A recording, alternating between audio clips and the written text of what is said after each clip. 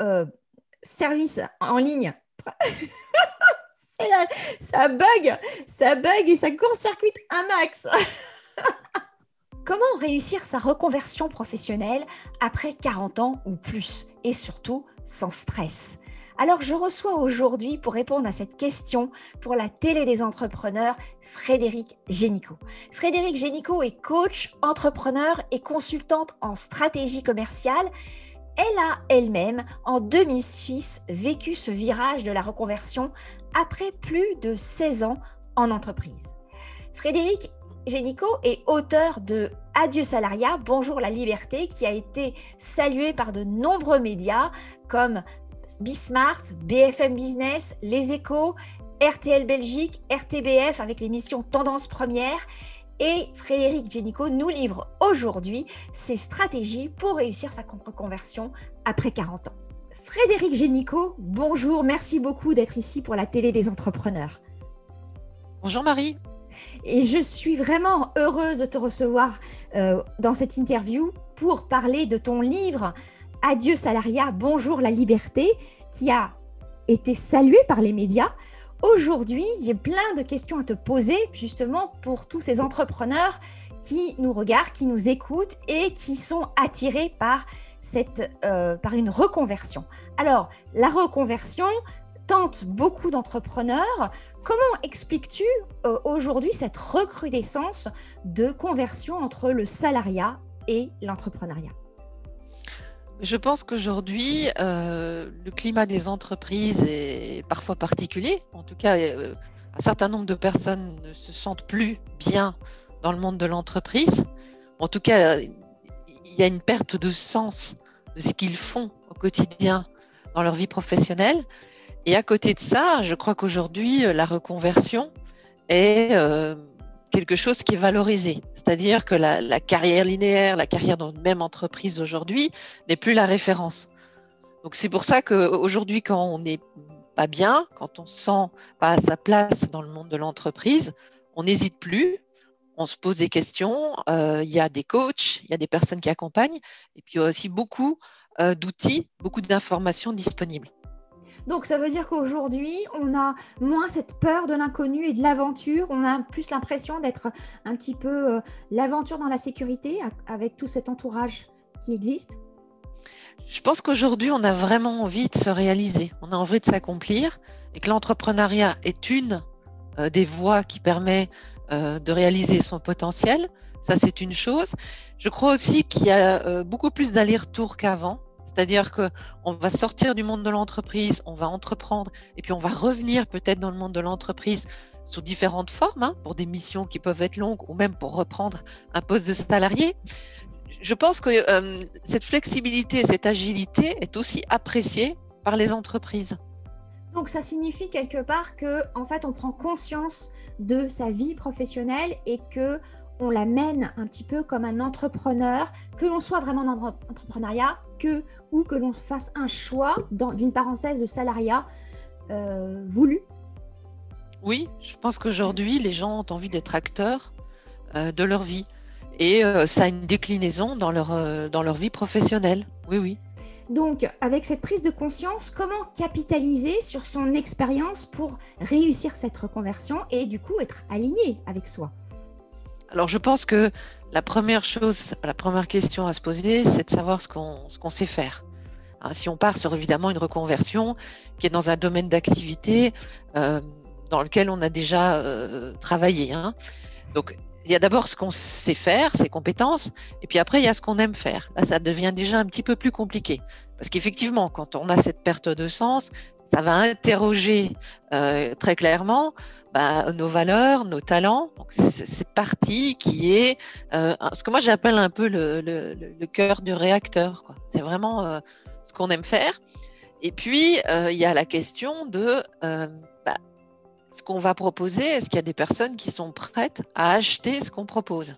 Parce que moi, j'ai vu de nombreux projets échouer parce que des créateurs allaient vers des propositions d'offres qui, en fait, leur semblaient très intéressantes puisqu'elles résolvaient un problème qu'ils avaient, mais il n'y avait pas de marché. Ça, c'est un un cas assez classique. Donc, il faut effectivement trouver quelque chose qu'on aime, qu'on sait faire, mais aussi avoir en face de soi des gens qui sont prêts à payer pour ce qu'on s'apprête à proposer. Donc, ce qui signifie, et d'ailleurs dans le livre, vraiment, tu donnes comme un guide l'ensemble des questions qu'on doit pouvoir se poser. Donc vraiment, j'encourage tous ceux qui nous écoutent et qui nous regardent à vraiment prendre ce guide comme un livre de chevet. Dans ce livre, tu nous guides justement pour pouvoir se poser ces bonnes questions. Alors, la question qui vient de suite, du coup, Frédéric, c'est quelles sont les différentes voies de reconversion pour rester aligné à son rêve? Alors, la première voie, c'est d'exercer en fait la même activité, mais non plus comme salarié, avec un autre statut, un statut d'indépendant. Et donc là, on devient consultant.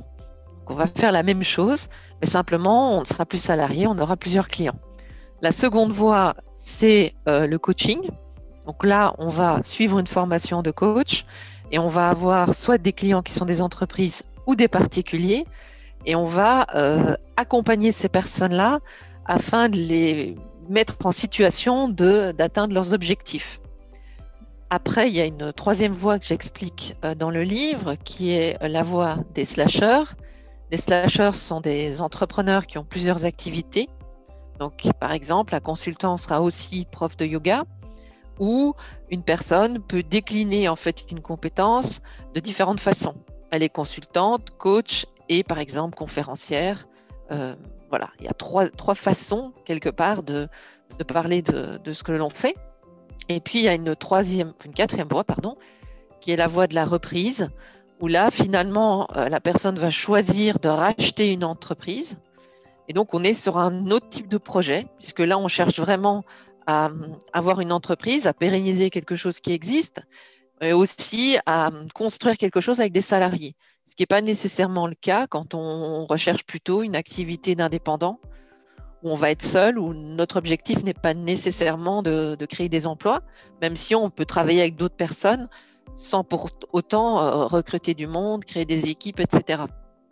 Donc, en effet, dans ton livre, tu détailles en fait ces différentes voies de reconversion. Quelles sont les erreurs à éviter, selon toi, pour s'épanouir et devenir rentable au niveau de son activité économique? Alors, je crois que la première chose, c'est se confronter rapidement au marché, c'est-à-dire aller rencontrer ces personnes qui sont potentiellement nos clients. Et en fait, apprendre en marchant, construire en faisant les choses. Ça, c'est important. La deuxième, c'est d'être bien entouré, donc d'avoir autour de soi des personnes qui nous écoutent. Peut-être parfois, ça suffit juste d'avoir quelqu'un qui, à un moment, va prendre le temps d'écouter ce qu'on a à dire. Et rien qu'en l'exprimant, on va trouver la solution. C'est la fameuse Dream Team dont je parle dans le livre et qui n'est pas nécessairement la famille. Ça, c'est aussi quelque chose d'important.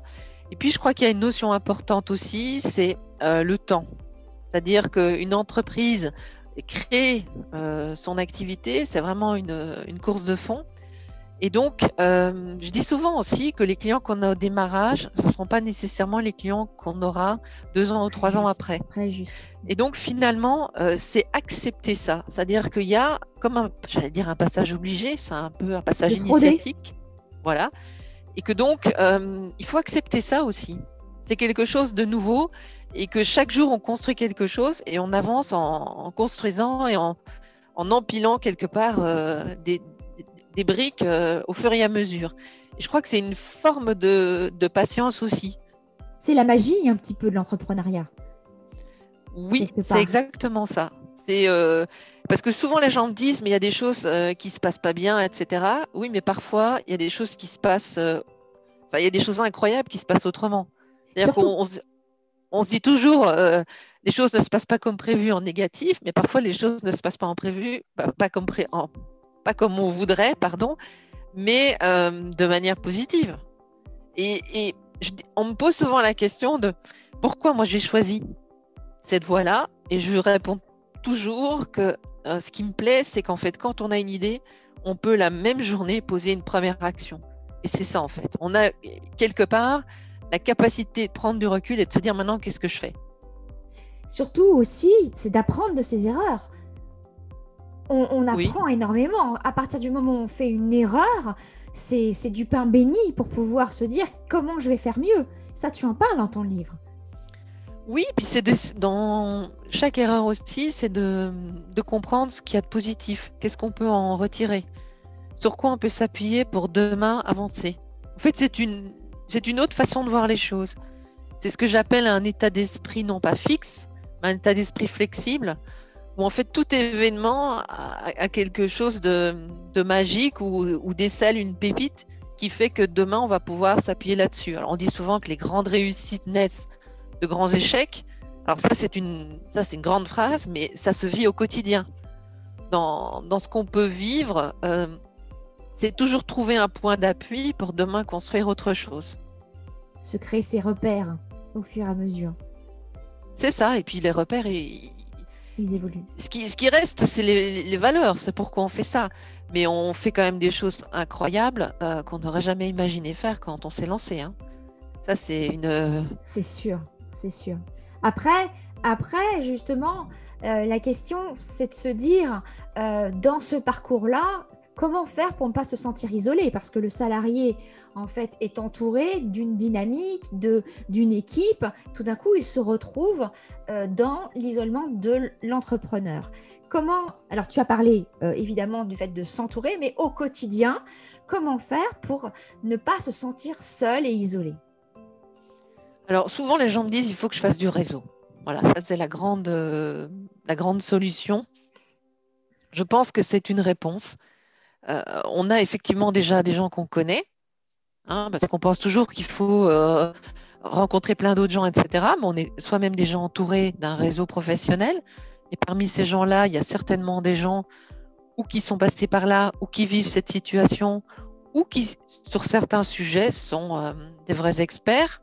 Donc il y a ce point d'appui-là. Après, on peut choisir de s'inscrire dans d'autres réseaux ou des réseaux d'entrepreneurs en se posant toujours la question de savoir qu'est-ce qu'on vient y chercher. Est-ce que c'est du business? Est-ce que c'est de la formation? Est-ce que c'est des conseils? Est-ce que c'est le fait de partager un moment avec des pairs? Donc toujours être clair sur ses motivations. Et moi, ce que j'aime bien faire, c'est de demander aux entrepreneurs que je rencontre comment eux, ils font. Voilà, je pense qu'on n'a pas non plus toujours tous la réponse et que voilà, il ne faut pas hésiter de demander à des gens avec lesquels on échange comment est-ce qu'eux font, qui ils rencontrent, est-ce qu'ils ont participé à des événements, est-ce qu'ils font partie des réseaux et qu'est-ce qui leur plaît. Et comme ça, de fil en aiguille, on va découvrir des choses qui nous plaisent. Puis je pense aussi qu'à chaque époque, son réseau. C'est pas la même chose quand on commence, c'est pas la même chose quand on est déjà installé ou lancé depuis quelques années. Et puis comme moi, ça fait plus de 10 ans, on a vécu différentes choses aussi. Donc, je crois que l'important, c'est de se dire qu'il ne faut pas savoir tout faire tout seul. Et c'est un peu le défaut qu'on a quand on se reconvertit après avoir été salarié pendant un certain nombre d'années. La peur peut-être de manquer aussi en termes de budget et ne pas oser investir? Oui, mais après, l'investissement est à la hauteur de ce qu'on va récupérer. C'est-à-dire que si on n'investit pas dans son activité, on va effectivement réussir à la développer, mais jusqu'à un certain niveau. Il y a comme un payback, c'est-à-dire à partir du moment où on met de l'argent, derrière, on va avoir d'autres résultats. Alors, mettre de l'argent et investir quand on est indépendant, c'est de la formation, c'est de l'accompagnement, et ça permet à ce moment-là de passer de différents stades et différents niveaux. Mais il y a bien une forme de parcours, c'est-à-dire on démarre et puis on va évoluer vers une activité qui va être de plus en plus importante. Et même si on a déjà une expérience de salarié de quelques années, il y a un moment, avoir un regard extérieur, ça permet d'aller beaucoup plus vite et ça permet de passer d'autres stades. Alors, dans ton livre, tu insistes beaucoup sur le pouvoir du mental par rapport à cette reconversion.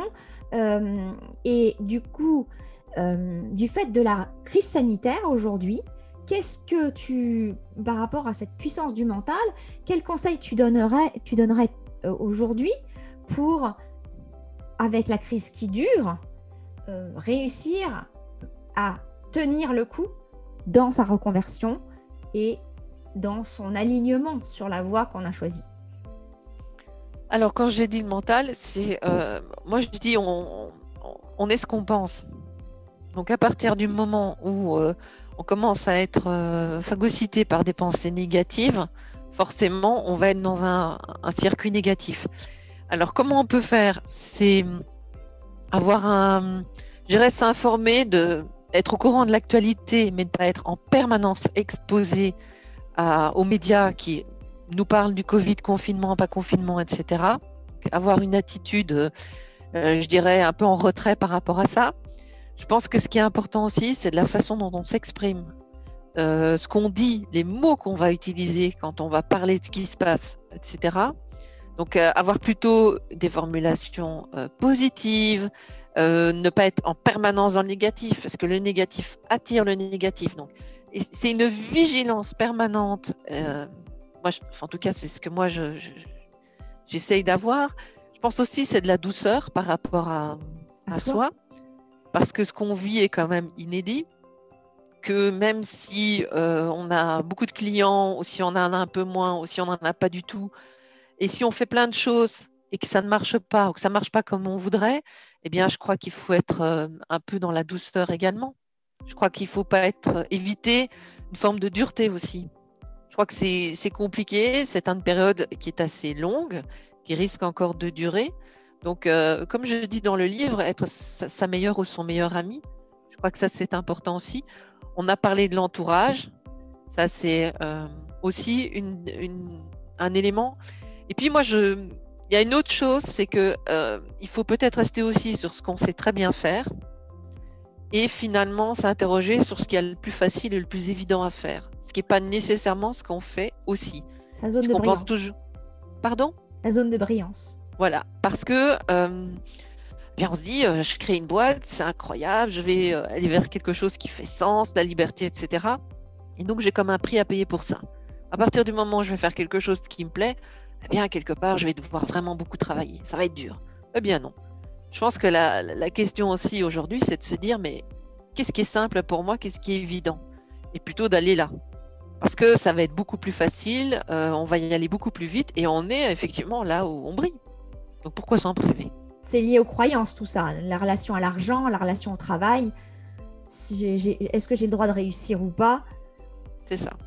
C'est ça. Finalement, ce que je dis beaucoup, c'est qu'entreprendre, c'est une école de développement personnel incroyable. Absolument, absolument. Parce que le savoir-faire, quelque part, on peut l'acquérir par beaucoup de moyens. Après, le mindset, donc tout ce qui va faire que vous allez aller jusqu'au bout des choses, on va être très vite confronté à ses limites, à ses croyances, etc. Et ça, c'est un travail personnel. Est-ce qu'on est prêt à le faire? Est-ce que c'est le bon moment? Il y a beaucoup de choses qui rentrent en ligne de compte. Et ça, c'est un élément important parce que souvent, on pense, moi, je travaille beaucoup sur la prospection, etc. On se dit, il faut acquérir des techniques, etc. pour aller chercher des clients. Et puis, on se rend compte que ça ne marche pas assez bien. Eh bien, il y a un vrai sujet par rapport à ça, tu l'as dit, c'est effectivement les croyances qu'on peut avoir sur l'argent, c'est les croyances sur la réussite. Est-ce que j'ai le droit de réussir? C'est ce qu'on pense de l'échec. Enfin, il y a des tas de choses sur lesquelles on va effectivement à un moment se pencher pour pouvoir atteindre les résultats qu'on souhaite. Le savoir-être et pour s'ouvrir. Exactement. Et donc attirer les gens à soi. C'est ça, exactement. Et c'est assez paradoxal parce qu'on se dit, mais finalement, il suffit de faire. Mais le faire sans l'être, on est quelque part bridé. Je pense qu'on révèle vraiment son potentiel quand on a la combinaison des deux. Tout à fait, tout à fait. Frédéric, merci infiniment pour cette interview. J'ai une petite question supplémentaire à te poser. Si tu avais une question à poser à ceux qui nous écoutent et à ceux qui nous regardent pour que justement ils se posent cette question pour avancer, pour dépasser leurs limites, quelle serait-elle? Eh bien, je leur dirais que ce soir, avant de terminer leur journée ou avant de s'endormir, ils se demanderaient de quoi ils sont fiers aujourd'hui. Voilà. Est-ce que c'est un client qui leur a dit merci? Est-ce que c'est quelqu'un dans la rue qui leur a souri? Est-ce que c'est parce qu'ils ont rendu service à quelqu'un? Est-ce que c'est parce qu'ils ont aidé leurs enfants à faire des devoirs? Juste une, deux ou trois choses. On va commencer par une, c'était bien, hein. Super. Et comme ça, on combine le savoir-faire et le savoir-être. Prendre conscience de son savoir-faire et du savoir-être. Merci beaucoup, Frédéric, pour vraiment toutes ces pépites, tous ces conseils qui, j'espère, vont aider beaucoup d'entrepreneurs, surtout dans cette période un peu difficile, incertaine. Donc, surtout, si vous n'avez pas encore le livre de Frédéric Génicaud, Adieu salariat, bonjour la liberté, c'est le moment de l'acquérir pour pouvoir vraiment changer de vision sur la reconversion et l'entrepreneuriat. Merci beaucoup pour votre attention, votre confiance et merci beaucoup Frédéric et on se retrouve dans une prochaine vidéo ou interview. Merci et à très vite. Ciao. Merci Marie.